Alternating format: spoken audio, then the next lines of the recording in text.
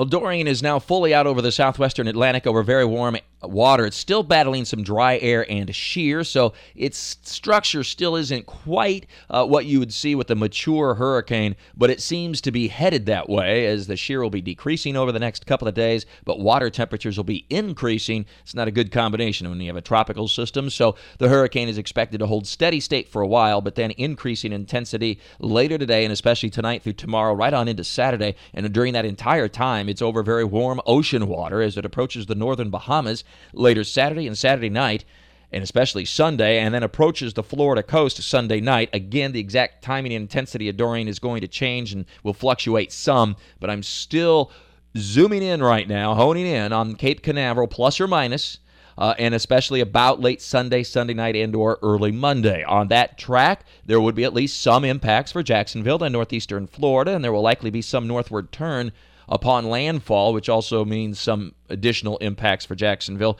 And that would primarily be a little bit breezy, winds out of the east, a very high rip current risk at area beaches, and potentially dangerous rip currents, so use extra care this holiday weekend.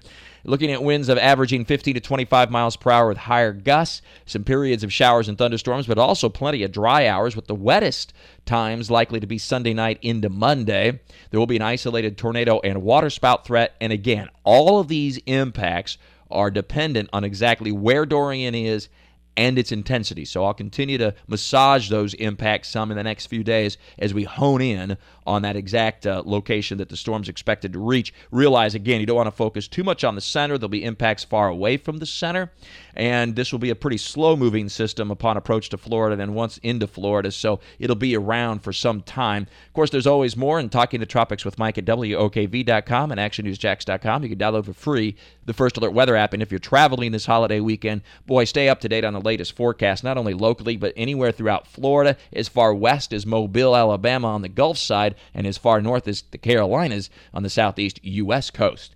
Once again, in summary, Dorian clearly now and freely over the southwestern Atlantic, warm water, and moving northwestbound. It'll turn more west over the next couple of days and intensify, reaching near or over the northern Bahamas by Saturday night into Sunday, and near the Florida coast by late Sunday, Sunday night into early Monday.